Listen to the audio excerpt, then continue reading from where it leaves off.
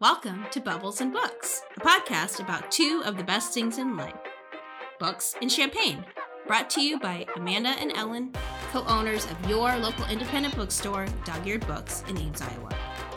First, give me a cheers. Okay, we're ready? And books are sexy.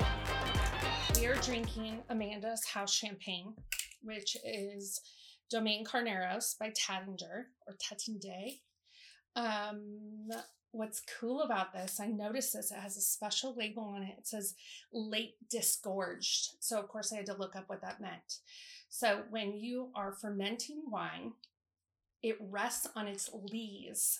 The lees are the residual materials that like yeast, grape skins, debris, stem stuff.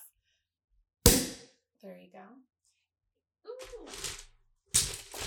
And that adds flavor to the wine. And if you let it rest on its lees years longer than you would normally with champagne. So let's say you rest a wine 5 years. If you give it an extra 2 years, apparently that extra time affects the flavor because of the engagement with the lees. So this is late disgorged. And I did notice a difference because this is the wine I drink all the time at my house. I noticed it. Really? It's like, this is just tastes different, like more flavorful. It has more flavor. And I'm not sophisticated enough to tell you what I'm tasting, but it is a flavorful champagne. Okay. So there we go. Thank you for the lesson. Yeah. Cheers. Welcome to Amanda's Champagne Bar. All right. It's my favorite bar. Yeah, thank you. Ellen, tell me what you're reading this week. I'm reading The Cherry Robbers by Sarai Walker. This is our Dog-Eared Books book club pick. We're meeting this week. But I actually got the ARC for this book a long time ago, and I had it in my bag, and I was like, had my kid at a doctor's appointment. It was taking forever. So I started reading it, and like right away, like the writing was so good. And so I chose it for a book club pick. And now I'm actually reading the whole thing. And it's a really great... My dog's being naughty. Oh. Keep going. Can I keep talking? Keep talking. Is that okay, Rachel? Okay. So the premise is it's 1950s and there are 5 sisters, the Chapel sisters. And the Chapel family, they are heiresses to a firearms fortune. Oh my God. We're so naughty. Okay, firearms. Yes. Oh my Lord. They are because there are cross guns on the cover, right? Yes. So they are heiresses to a firearms fortune. And their dad has been, who runs this firearms company, is largely absent. And their mother is not mentally well. And they've grown up in this like old Victorian mansion in Connecticut. And that their mother believes is haunted by shooting victims, the people who have been shot with Chapel firearms. And so anyway, these sisters are like, what the fuck? We got to get out of here. But the only viable way to really like escape your home life if you're a woman in the 1950s is what? Marriage. But they quickly realize as they start marrying off that for the Chapel sisters, marriage means literal death.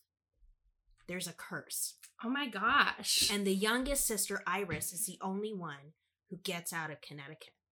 In present day, she's living under a different name. She is a famous artist living in New Mexico, and no one really knows her true identity. But it seems that past seems to be catching up with her. And this sounds so good. Can she really escape the Chapel sister curse? Wow.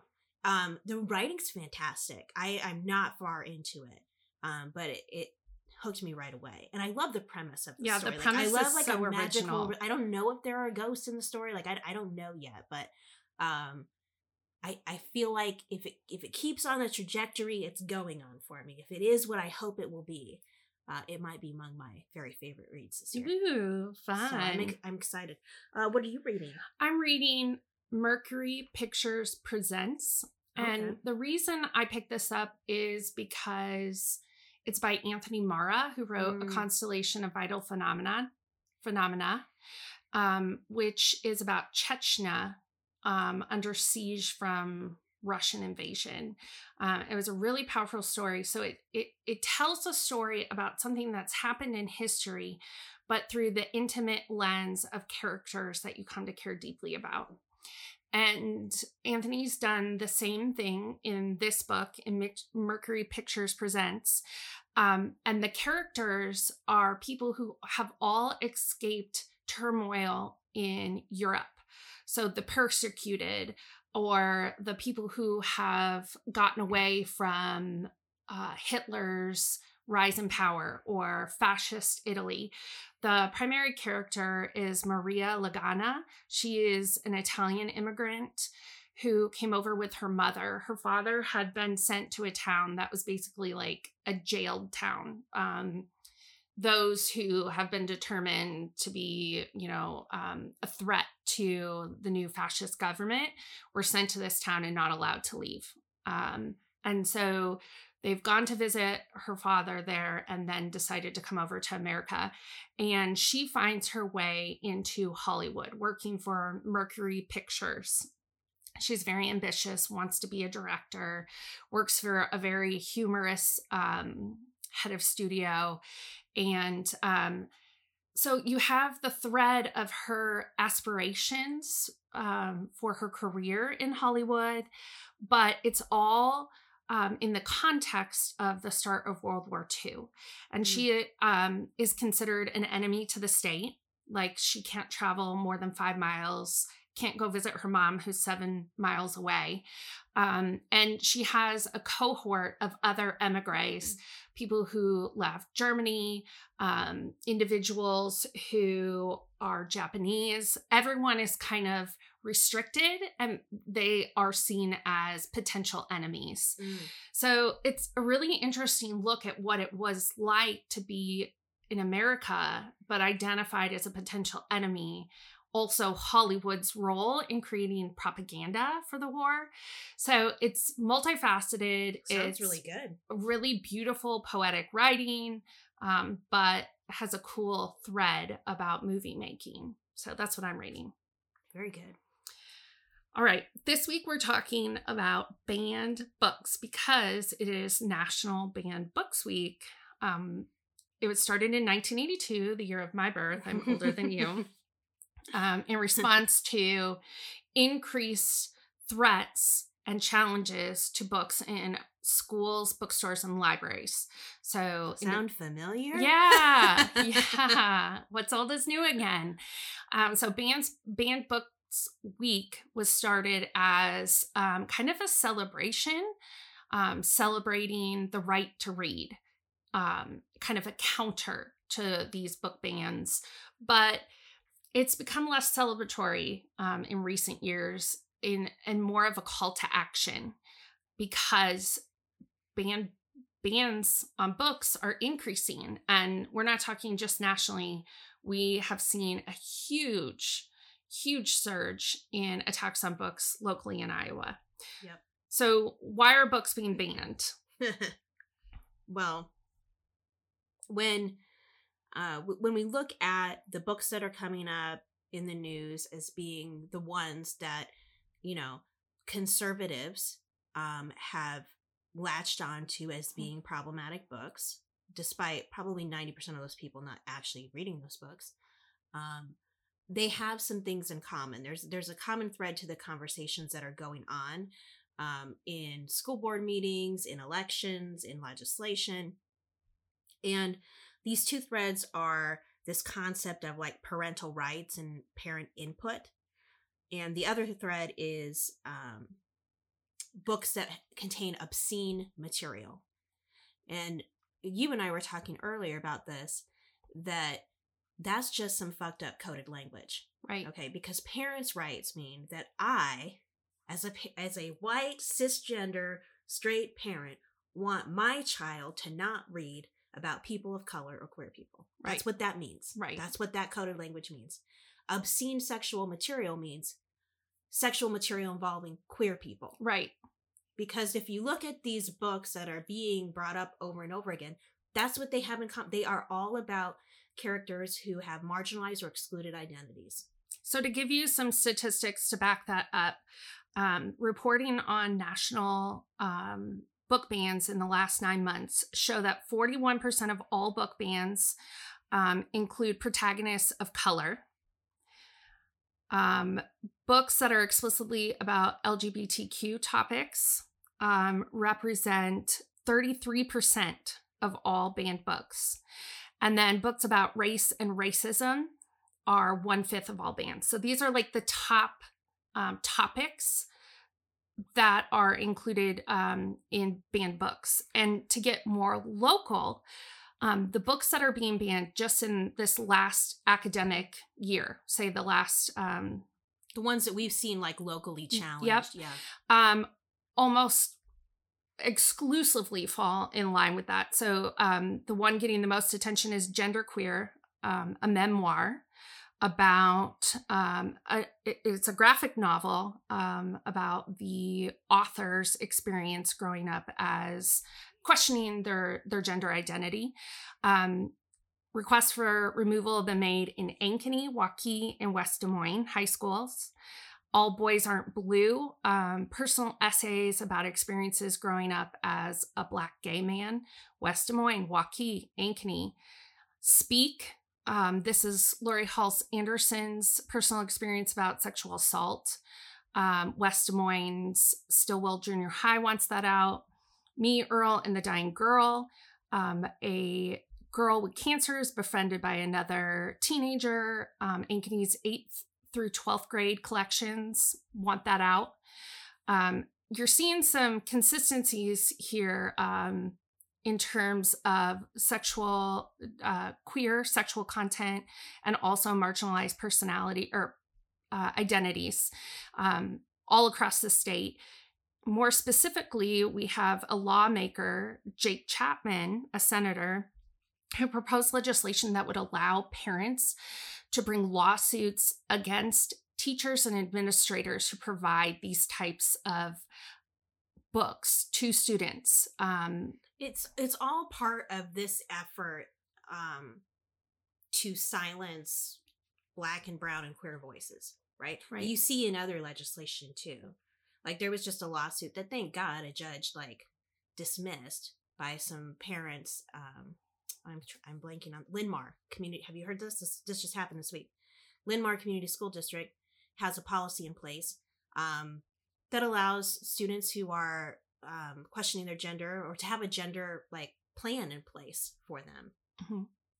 And that includes making sure that staff use preferred pronouns and names. And some parents filed a lawsuit saying, well, that violates my kid's ability to, if my kid doesn't want to honor somebody's pronouns, that's their First Amendment right. And so anyway, it got dismissed. But there's these book bans are part of that larger, right, queer-phobic, racist agenda.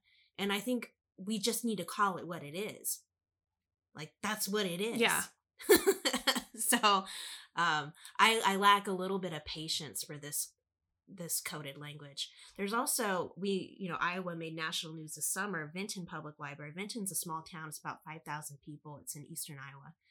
And their public library went through 3 directors in a year's time. And all of those people were quitting because of the transphobic, homophobic pressure that was being put on them by members of the community to not carry those books. There were 2 queer staff members of the library who faced constant anti-LGBTQ sentiment, who quit. And the library had to shut down because nobody would fucking work there. Yeah. And then the community was like, well, you don't have a library. What do we do? Well, you caused this, assholes. Yeah. So, and you said the parallel's true for the teaching community. Oh, yeah. These parents who are under the guise of parental rights, really making it hard for teachers and librarians to do their jobs. People are leaving the teaching profession in droves and fewer people are going into the profession. Who's going to teach your kids? You're going to be a homeschool parent. Yeah. And for real. And on that topic, if you want to exercise parental rights, homeschool your kid. Yeah. Find your private school where you can have your say in restricting and narrowing your child's education. You are going to raise a very small-minded individual, but I suppose that's your goal. Yeah, I mean, if the goal is I don't want my kid exposed to people who are different, yeah. So let's talk about why it's important that these books stay in schools. Why is it important? We're looking at stories about questioning gender identity, about sexuality, about the experience of immigrants. Why is that important? We live in a state that has plenty of immigrant population. Many of our manufacturing and meat processing towns are hugely populated by immigrants, people of color, and in a very white state, farming state, I think it's really important for our majority students to be able to see what the experiences are of the people in their schools, to have greater empathy for what it's like to be uprooted, to have parents who maybe don't speak English, and to be a first generation American. It's also very important for marginalized person identities to see themselves represented, to know that their voices and stories matter enough to be in a school library and in a classroom. I think sometimes, like if you're a member of, a non-marginalized identity, like if you hold those sort of privileged identities, you take for granted that most of what you consume reflects your experience. Right. And that's just something that's the air you breathe. Right. Right. And so, speaking as a mom and as a former teacher, I think it's so, so important for all kids to see all identities and experiences reflected in what they read. It's important because we have to grow empathy and we have to read about experiences that aren't our own, but we all have a right to see ourselves reflected in our world around us, right? Because we're all valid, we're all normal, right? So, acting as though, books about people who aren't white or people who aren't straight or people who aren't cisgender is like somehow going to harm children. That does so much damage to kids who are already having like an uphill battle, right? Because of the hate and the microaggressions and things that they face every day. To see their experiences and identities labeled as obscene, by lawmakers, the people in control of their state, is awful. Yeah, I don't know. I would like to. I wish that parents would be teaching their kids the values of acceptance. Right. And I think that there are a lot of parents who do, but there are a lot who don't. My oldest I was talking to them about school yesterday, and I said, how was school? And they said, oh, it was kind of bad. I might get into a heated argument with someone tomorrow. So if I get in trouble, don't be mad at me. And I said, oh, what happened? And they said, well, I was sitting at lunch and I overheard this conversation behind me. And this kid was saying that his parents had told him that, being gay, if a middle school kid is gay, then either, they made the choice to be gay or their parents didn't raise them right. Yep. I've heard this. It's being taught in churches in town. Yeah. And so we kind of talked that through. But, I will just say here for the record that it's your parents who aren't teaching you right. Yeah. You've been misinformed. You have been misinformed. But it's sad to me that adults behave in the way they're behaving. And you know what? If you want to be a racist or transphobic or homophobic asshole, at least own that. Like, at least say that. Right. Like, don't act like you're a nice person when you go around spewing that rhetoric. Right. I just don't want my kid to read about sex. Bullshit. Mm-hmm. There's plenty of straight sex happening in plenty of books. All over the place. Yeah. But we're not talking about those books. No. So what can people do? Well, there's a lot people can do. I mean, I think number one is we are in an election year. Vote. Vote for people who we're at a really important point in our country right now. We have to make some decisions about who we are as a country and what we're about. Mm-hmm. And this falls into a much broader conversation. Right. But when you vote, think about that. Is this a country that's really for everybody? Right. And vote for people who believe that and who will act on that. I think more specific to ban books, vote in your school board meetings. Show up at school board meetings when you know that they've been getting some pressure about books. There's a public forum in almost every school board meeting. Right. You can just get up for 30 seconds, say, hey, my name is so-and-so. I'm speaking in support of not banning books, and here's why. It doesn't have to be this huge, long speech that you give. It's just you're lending your voice. Right. When somebody else is shouting at the school board about a book, you can be a person on the other side saying, actually, I support this book. So just lending your voice as opposition to those efforts. Write to your paper. Pay attention to your legislators. A lot of this is happening at the state level. So emailing, calling, showing up at the state house, letting the people who represent you know that you're paying attention to this. One of the things that's been incredibly encouraging and also kind of almost laughable in a way is when these attention is given to these banned books. The sales of them skyrocket. They do. And that's good for us. But what worries me is that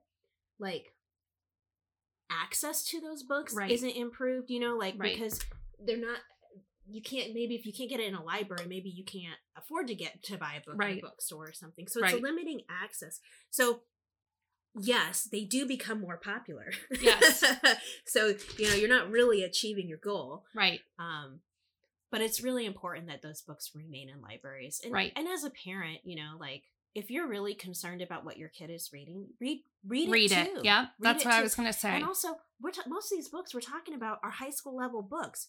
You really think that, Johnny Jr., who's 17 years old and about to be an adult, can't handle reading about a blowjob? I'm sorry, he's probably had one. Or he's wishing he had one. Or he's wishing. He knows what it is. Yeah. Okay? Yeah. Mom and dad, he knows what it is. Right. Right. So this, what are you shielding your kid from? Right. Nothing that they don't already know. Right. So yeah, but we've had plenty of customers who've kind of gone on a banned books reading spree. We have people who are including them in their book clubs. Yep. People are trying to make their way through each of the titles that are being challenged in our state. And that's a really great way to be informed on what conversations are happening. Read these books and see what they're about so you can speak in defense of those experiences, recommend the books to other people. You can purchase these books and make them readily available in schools and libraries. Donate them to your school libraries. Yeah, that's a huge thing you can do. Donate books like this to your kids' teachers, or just to teachers in your community to have in their classroom libraries. Any way that you can make those books widely available.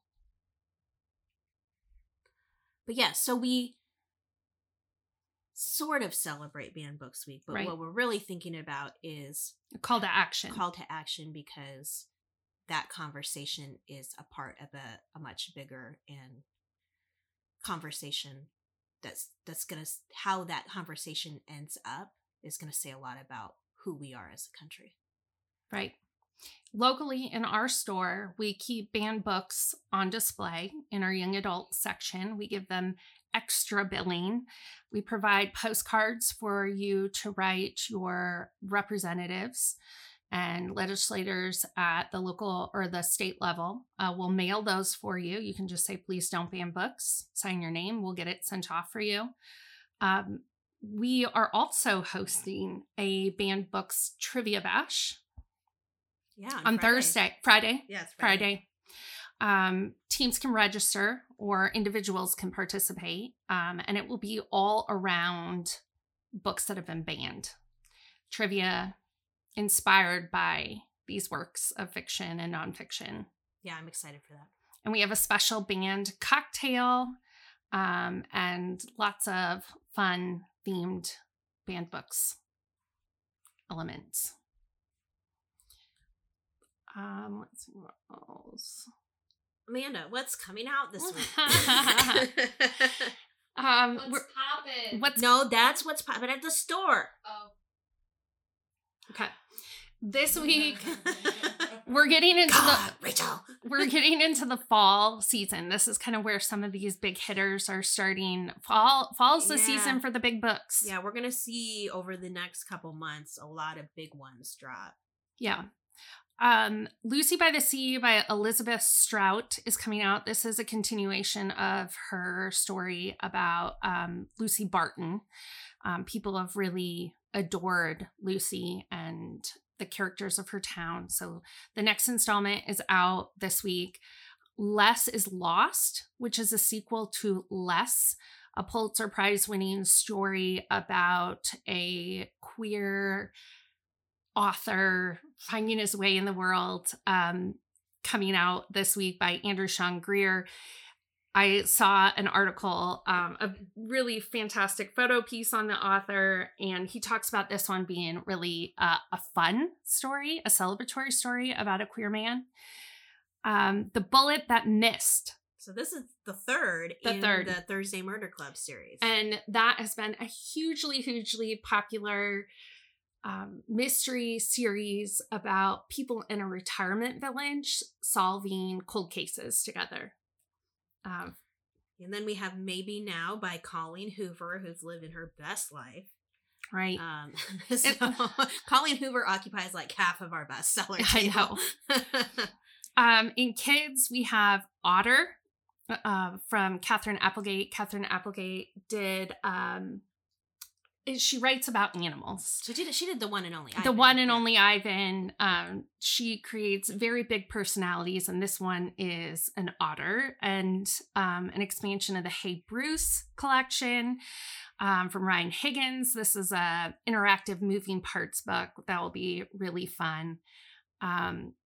Nonfiction, Starry Messenger from Neil deGrasse Tyson. He's always fascinating us with his conversations about the cosmos. Drunk on Love by Jasmine Guillory. Which I know she's very popular in romance. Right. And then Dreamland from Nicholas Sparks, everyone's favorite heartbreaker. Okay, now you tell me what's popping at the store. Well, tomorrow we have Story Hour with you and Lovey at 10 a.m. Woo, woo. Come read stories with me. Yeah. And then on Thursday, we have the Dog-Eared Books official book club at 10 a.m. with the Cherry Robbers. Yeah, get that one in. Read it. I'm very excited about an event we have on Thursday evening from 7 to 9. It's a poetry slam. We had one of these back in February. It was a huge hit. It's emceed by the fabulous spoken word artist, Apple Amos. And she does a phenomenal job of hyping up these people who are participating in the slam. And what was really cool about the last one is that we had like all ages participating in the same. I mean, like kids way on up. So really cool opportunity to participate or come watch a slam of talented people in the community. We have the Banned Books Bash Trivia. Yeah, aforementioned. Friday at 7. You can sign up on our website for that. On Saturday, we have the Good Trouble Book Club. This is kind of part of our effort to bring forth those books that represent marginalized identities. They're always reading something with a social justice bent. They're reading Small Town Pride by Phil Stamper. We also have one of their, an element of one of their past book clubs, a zine about being dress coded that the participants created together. It's for sale for a free will donation at our front desk.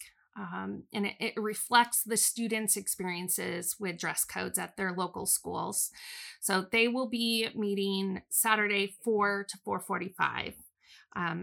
That's a sign up online as well. And lastly, we have Women from Other Worlds book club meeting Monday, 5 to 6. They're reading Iron Widow by Xiran J. Zhao. Awesome. Well, cheers to another great week of reading. Cheers. Cheers.